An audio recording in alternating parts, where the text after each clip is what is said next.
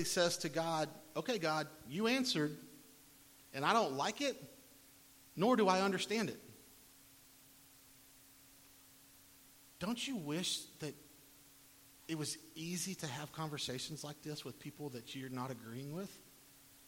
Like, one of the hardest things to learn in life is how to have that difficult conversation. And here Habakkuk's having that difficult conversation with God. And he says, I don't like your answer. I don't understand your answer. In fact, look at what he says in Habakkuk 1, 12 through 17. He says, are you not from everlasting, O Lord my God, my Holy One? We shall not die. O Lord, you have ordained them as a judgment, and you, O rock, have established them for reproof. You who are of purer eyes than to see evil and cannot look at wrong, why do you idly look at traitors and remain silent when the wicked swallows up the man more righteous than he? He's saying right there, why are you bringing wicked people to bring us closer to you? Why are you basically, in Habakkuk's mind, why are you blessing the wicked ones? We're the ones that are following after you. Why are you doing it? Why do they get the benefit and not us? And then he continues, he says, you make mankind like the fish of the sea, like crawling things that have no ruler. He brings all of them up with a hook. He drags them out with his net. He gathers them in his drag net, so he rejoices and is glad. Therefore, he sacrifices to his net and makes offering to his drag net, for by them he lives in luxury and his food is rich. Is he then to keep on emptying his net and mercilessly killing nations forever? Habakkuk's asking the question here. Last week he asked God, where are you? Why aren't you doing anything? And today he's asking God, what are you doing? What are you doing? This doesn't make sense. He says, God, what are you doing? He lays it out there. He puts it all on the line. He says, God, I don't like what you're doing. Can you please explain it to me? Because it doesn't make any sense at all to me. I just don't get it. And what we see here is Habakkuk is living up to the meaning of his name.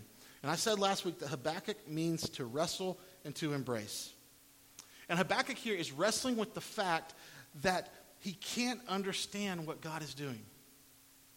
And do you ever get to that point in your life that you can't understand what God is doing and you're just like, I don't get it. It makes no sense to me. Why do I have to go through this again and again and again? And he's wrestling. It doesn't make sense to him that God's going to bring about their enemies as a way to rescue. But if you look close, Habakkuk's living up to the second part of his name, where he says he is to embrace. He's embracing the characteristics of God, the characteristics that he knows so well. He's embracing the fact that he knows God is going to answer him and will allow him to talk freely, because Habakkuk has a relationship with God.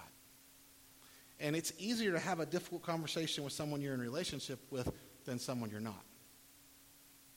And so Habakkuk is leaning into that. And because he knows who God is, and because he has a relationship with God and knows he can freely speak to him, he knows that God is going to answer him again. And so Habakkuk waits. And you know that great moment in every difficult conversation when someone has asked you some challenging questions, and then the last response they give you when they ask you those challenging questions, and they say, I'll wait for your answer. Right? You know what I'm talking about? I'll wait for your answer. Where were you last night? I'll wait for your answer. What is this bill? I'll wait for your answer. Why are the dishes still in the sink when I told you to put them away? I'll wait for your answer. That's not a fun phrase to hear, right? Because you know you better come up with something good real quick. And Habakkuk says, God, what are you doing? I don't understand it. And then he says, I'll wait for your answer. Look what he says in chapter 2, verse 1. He says, I will take my stand at my watchpost and station myself on the tower and look out to see what he will say to me and what I will answer concerning my complaint. He's like, I'm going to go and I'm going to get to my watch post. I'm going to stand there and I'm going to pray and wait for him to answer. I don't know when it's going to come, but I'm going to wait. He's willing to watch, wait, and listen. He knows that God's going to answer, but he doesn't know when. And that's what living in faith is like for so many of us, because we know that God is going to answer. We just don't know when. And that's the hardest part. That's the hardest part. He doesn't want to go and forget that he's asked God, so he waits, he prays, and he meditates.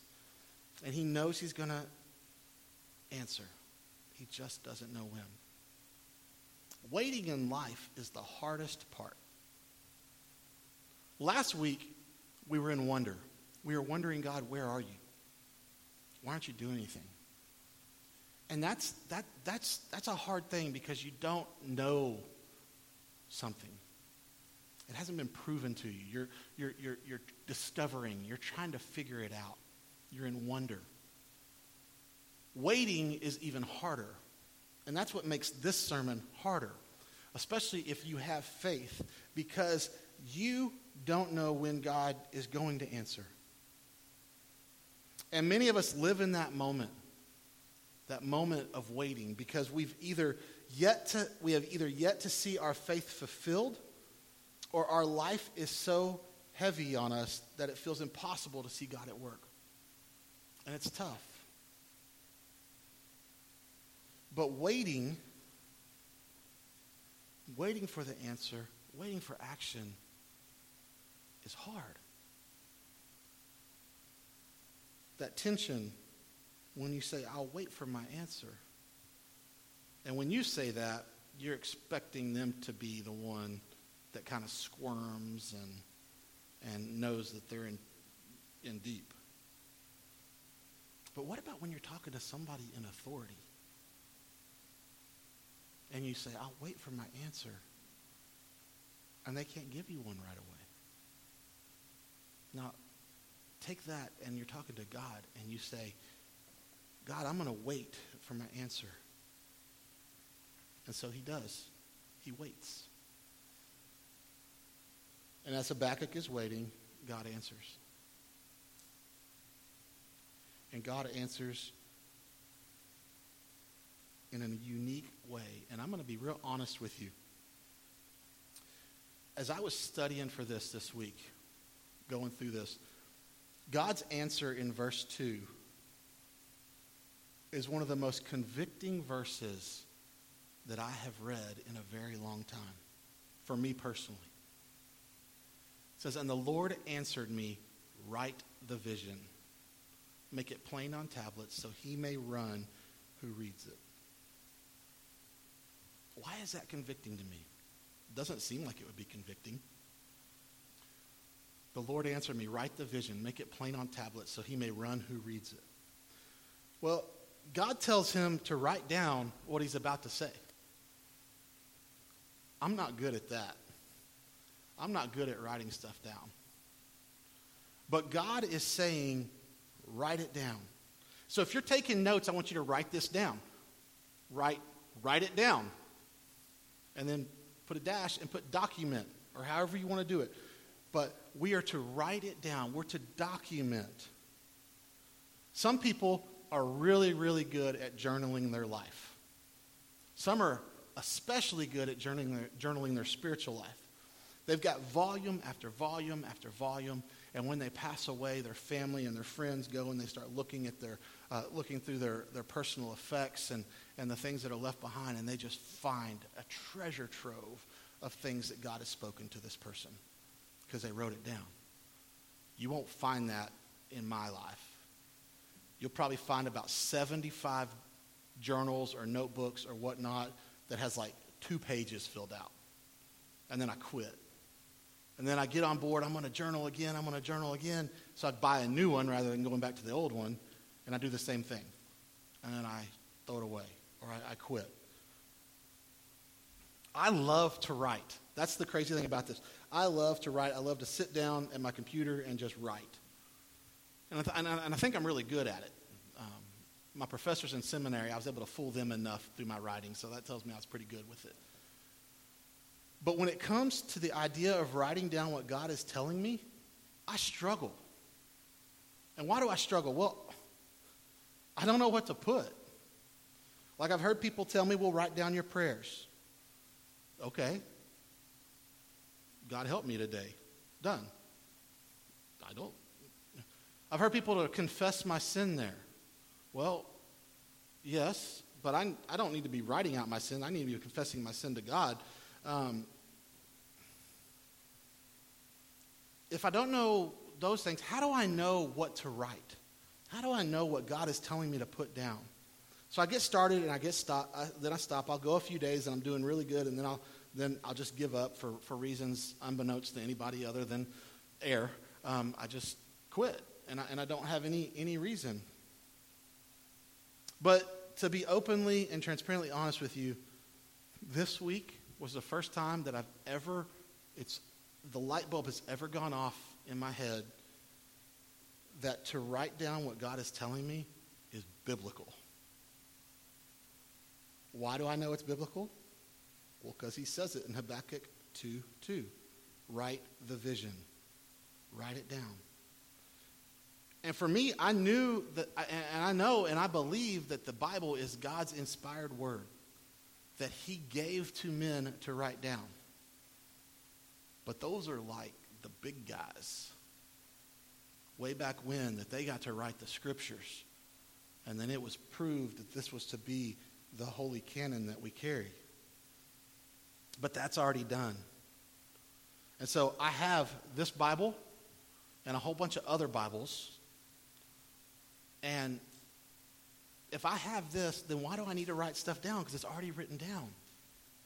Why do I need to write it down? Well, God tells us things through this, yes.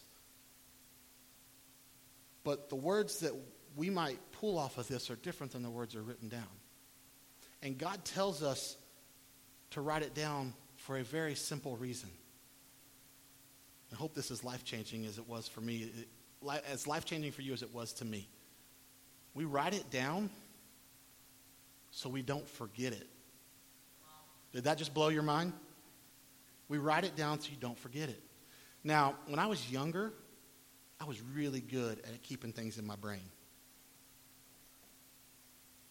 That's not my bones creaking, that's the stage. Because I'm getting older, and I'm not so good at remembering things.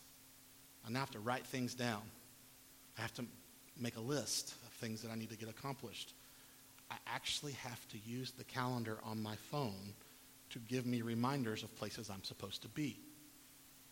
And so if I can't remember that I'm supposed to be at this spot at this time to meet this person, how am I going to remember something that God told me when I was just waking up in the morning? I've got to write it down. There's a reason that committees have secretaries, schools have teachers document everything, and governments have archives.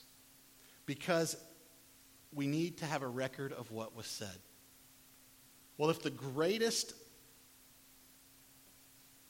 supernatural entity ever is telling you something, don't you want a record of what he just told you? You want to write it down. We need to write it down because God is telling us we don't forget it, so we don't forget it. And it's easy for us to forget what God tells us, and there's a specific reason why it's easy for us to forget what God tells us. And it's because our enemy wants to take away the word that God gives you. The enemy wants to distract you from the things that God is telling you and get you off track. If he can get us away from thinking about and believing the promises that God has given us, then guess what? Our faith is shaken. God is wanting us to write it down so we don't forget it, and the enemy is trying to get our faith shaken so that we begin to doubt. We begin to look for our own solutions to our problems. We take shortcuts. The enemy wants us to become Peter, where when Peter is waiting for Jesus to return, and he can't wait any longer, so he takes the men to go fishing so they can begin to provide for their families. When Jesus had told him specifically, wait. And Peter forgot that. And Peter began to move forward, and then Jesus shows up, And he tells them to cast their nets on the other side, and they hauled in a bunch of fish. But that for a moment, they'd forgotten what had been said. And so for me, the conviction is I've got to begin to write down the things that God is telling me. All day, every day. You just need to write it down. God tells Habakkuk to write it down. I want you to write it down so you don't forget it, because there's a good chance you're going to have to wait. Because there's a good chance that before God shows up in our lives, we wait. Some of us have had to wait a lot longer than others. Some of us, it happens quickly. But oftentimes, for God to reveal what he truly wants in you, we have to wait. You know, kids will ask you for things. If you're a parent, they'll ask you for stuff, right? And they'll be like, well, let me think about it.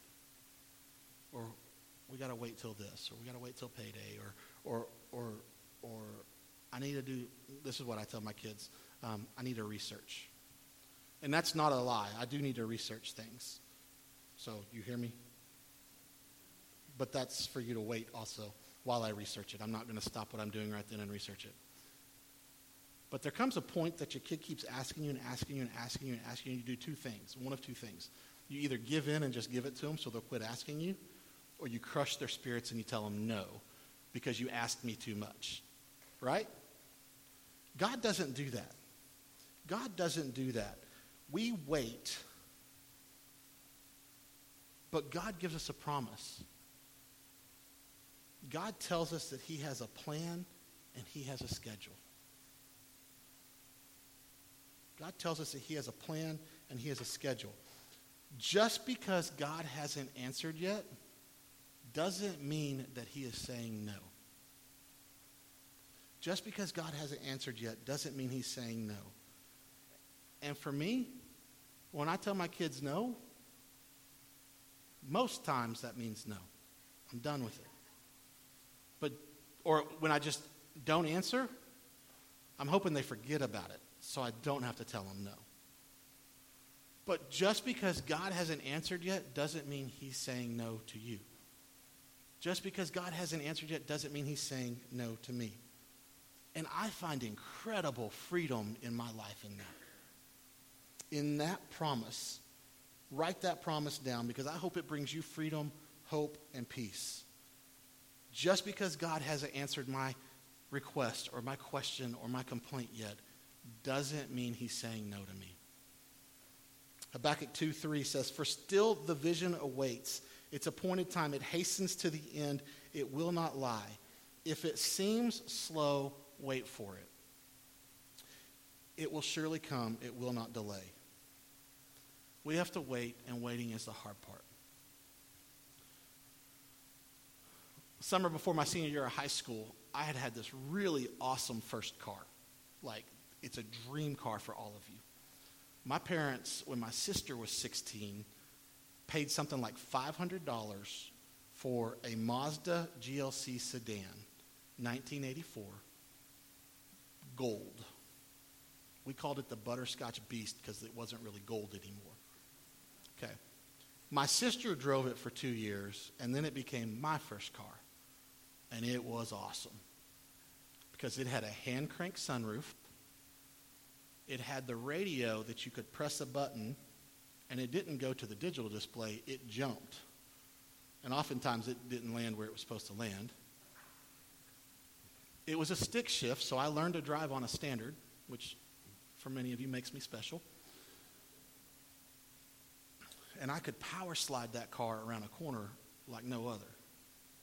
My parents are watching, so I'm going to get in trouble for that later because they probably didn't know that. But when I would pull up to a red light, it was really hampering my game. Because I'd pull up to a red light and the car next to me would be full of all these beautiful girls. And I'm like, hey, I got a sunroof. Check this out. And then the light would turn green and they would take off in their little Mitsubishi Eclipse or Volkswagen Cabriolet. And I would sit there because the water hose on my car was cut too short and it popped and it was just steaming everywhere. So I was like, I've got to have something better. I've got to get cool. I've got to up my game. So I need a truck. I need a pickup truck. And so I'm like, how do I coerce, probably the right word, my parents into getting me a pickup truck? Well, I go to summer camp the summer before my senior year. It's Wednesday night of summer camp, church camp, and the pastor is preaching on prayer. Light bulb, I'm going to pray to God to get me a truck. Because that's what 17-year-olds do, right? It's not what 45-year-olds do. I prayed, God, give me a truck. Give me a truck. You know I need a truck. And I prayed fervently. I was on my knees at the altar at the end of at the end of worship, praying, God, give me a truck. Then I forgot about it. And I go home on Friday. My mom picks us up, me and my best friend Chris, and we're driving home. And Mom says, well, I've got good news and I've got bad news. She's like, what do you want first? And I'm like, well, give me the bad news because, let's just go ahead and get this party started. And she says, well, the bad news is you don't have a car anymore. And I'm like, what? She said, well, your dad drove it to work on Wednesday because he wanted to make sure it was running okay. Well, remember that whole little water hose thing? That was the least of our concerns with this car. And he drove it to work, and he got into it to come home on Wednesday night, and it wouldn't start. And no matter what he did, no matter what he tried, it would not start. And so he left it overnight. My dad builds schools for a living. He's in construction. So he left it at the construction site overnight. He got back to work on Thursday, and apparently somebody had tried to steal this wonderful, wonderful car that night and could not get it started. That's a bad criminal right there. So they destroyed the car. They just trashed it. So I no longer had a car. My response to that was, thank you, God. That's not bad news. Well, I didn't get a truck. I had to wait a whole nother year. I got this nice, cool 1988 Ford Escort hatchback. All the ladies' dreams. And I had to wait. And I had to see some different things. I had to prove myself a little bit better. But I had to wait for God to answer. It wasn't the way I wanted him to answer it, but he answered a prayer that I needed something new. And then I was able, before I left for college, I was able to get a truck. And that's a very loose interpretation of waiting, because I know some of you, your issues that you're waiting on God to answer are way bigger than that. And I understand that. And waiting is hard. But just because God hasn't answered yet doesn't mean he's saying no, because he has a plan and a schedule. We have to wait and stay in the tension because we don't know when he's going to answer. But God continues to speak to Habakkuk, and he explains more about his plan in waiting. And if you go through the next passage of Scripture, I'm not going to read the whole thing. We see what's called the 5 woes of the Chaldeans.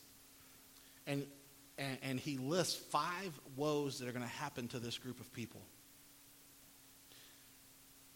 But in that, there's 3 promises that we can pull that will help us in the waiting. The first one is God tells us, and this is one of the most theologically dissected verses in Scripture, that the theologians say is one of the most crucial verses of Scripture, out of this little book of Habakkuk, and a minor prophet. And it says, and God tells us that the just will live by faith. The just will live by faith. Habakkuk 2:4. Look at the proud. They trust in themselves, and their lives are crooked. Behold, his soul is puffed up. It is not upright with him, but the righteous shall live by his faith. The righteous will live by his faith. The just will live by his faith. But he says, behold, his soul is puffed up. It is not upright within him. Look at the proud. They trust themselves, and their lives are crooked. It's throwing things off. It doesn't seem fair over the past week as we've watched the news that the Taliban can take over Afghanistan. and put these Christians to death minute by minute. It doesn't seem fair. I read this week that if they were even found to have the Bible app on their phone, they would execute them on the spot. I bet most of us would be executed on the spot. And it doesn't seem fair that when we look at our world, it seems that the world is winning over God-honoring values in our country and abroad. We fight to have religious freedom, and it feels like everywhere we go, the world is winning. Everywhere we look, they're infusing the agenda on us. But this verse, it says, behold, his soul is puffed up. His heart isn't right. He's braggadocious. And it reminded me, there was a picture that came out yesterday of some Taliban soldiers, and maybe you've seen this picture, but they reenacted the famous photo from Iwo Jima of the U.S. soldiers lifting the American flag on the hill. And they reenacted that. In fact, they put on U.S. clothing and raised up the Taliban flag and took a picture of it and sent it out to reenact it. They're bragging about what they've done. They're flaunting their victory. They're puffed up. Their chests are full of pride. And it's sickening. It's sickening. But it's not just the Taliban soldiers who are puffed up. It isn't just the terrorists whose heart is not in the right place. It happens in America every day. Christians and non-Christians alike. And I want you to hear me very carefully when I say this, because what I'm about to say is going to offend some of you. When we put our love of country above walking righteous and holy in the sight of God, we're just like the Taliban. Because our soul is puffed up with national pride. And I'm not saying that to be proud to be an American is wrong. What I'm saying is when we put that as a priority above our relationship with God, that's what's wrong. Because we are aliens in this world when we place our faith in Jesus Christ. But God says the righteous will live by his faith. The ones that are completely sold out to God, the ones whose number one priority when they wake up, it's God, number 2 is God, number 3 is God, number 4 is God, and then other things, if not even farther down the list. Those that are all in everything they do. It doesn't matter where they live, how much money they have, how much fame, what they do for a living. The only thing that matters to them is God. That's the righteous that will live by faith. Habakkuk's heart was broken for the people of his city because his eyes were focused on God. His heart was focused on God. He was all in with God. And he realized that what he was seeing didn't line up with that. And so he went to God and had that difficult conversation. The Chaldeans got proud and arrogant because of their victories. But here's the key point of that. What they didn't realize, that they had nothing to do with their victories. Their victories were enabled by God. How do we know? Because he tells Habakkuk that he's going to raise up the Chaldeans to take out the chosen people. God is in control, and this was part of his plan. This was part of his plan, which leads us to the next truth, and that is, the earth shall be filled with God's glory. No matter what happens, the earth is going to be filled with God's glory. Habakkuk 2:14 says, for the earth will be filled with the knowledge of the glory of the Lord as the waters cover the sea.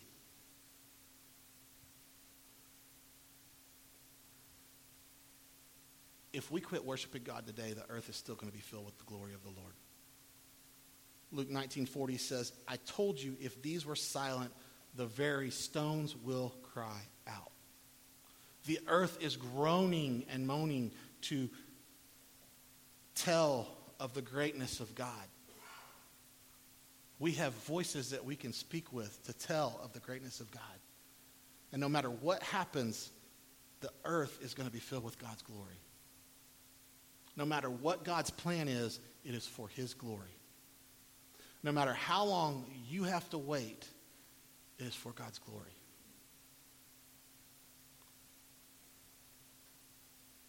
God's glory is going to prevail no matter what. And that's not to scare you that he might not answer you anytime soon. That's to give you hope. That no matter what you're going through, no matter what trial is in your life, God's glory is going to be in that. And when we're all in, that's how we can appreciate that. Because even if we can't see it, God's glory is there.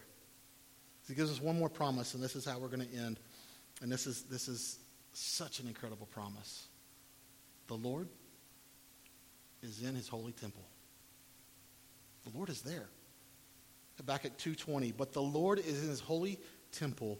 Let all the earth keep silence before him. God is there. God is reigning. God is working.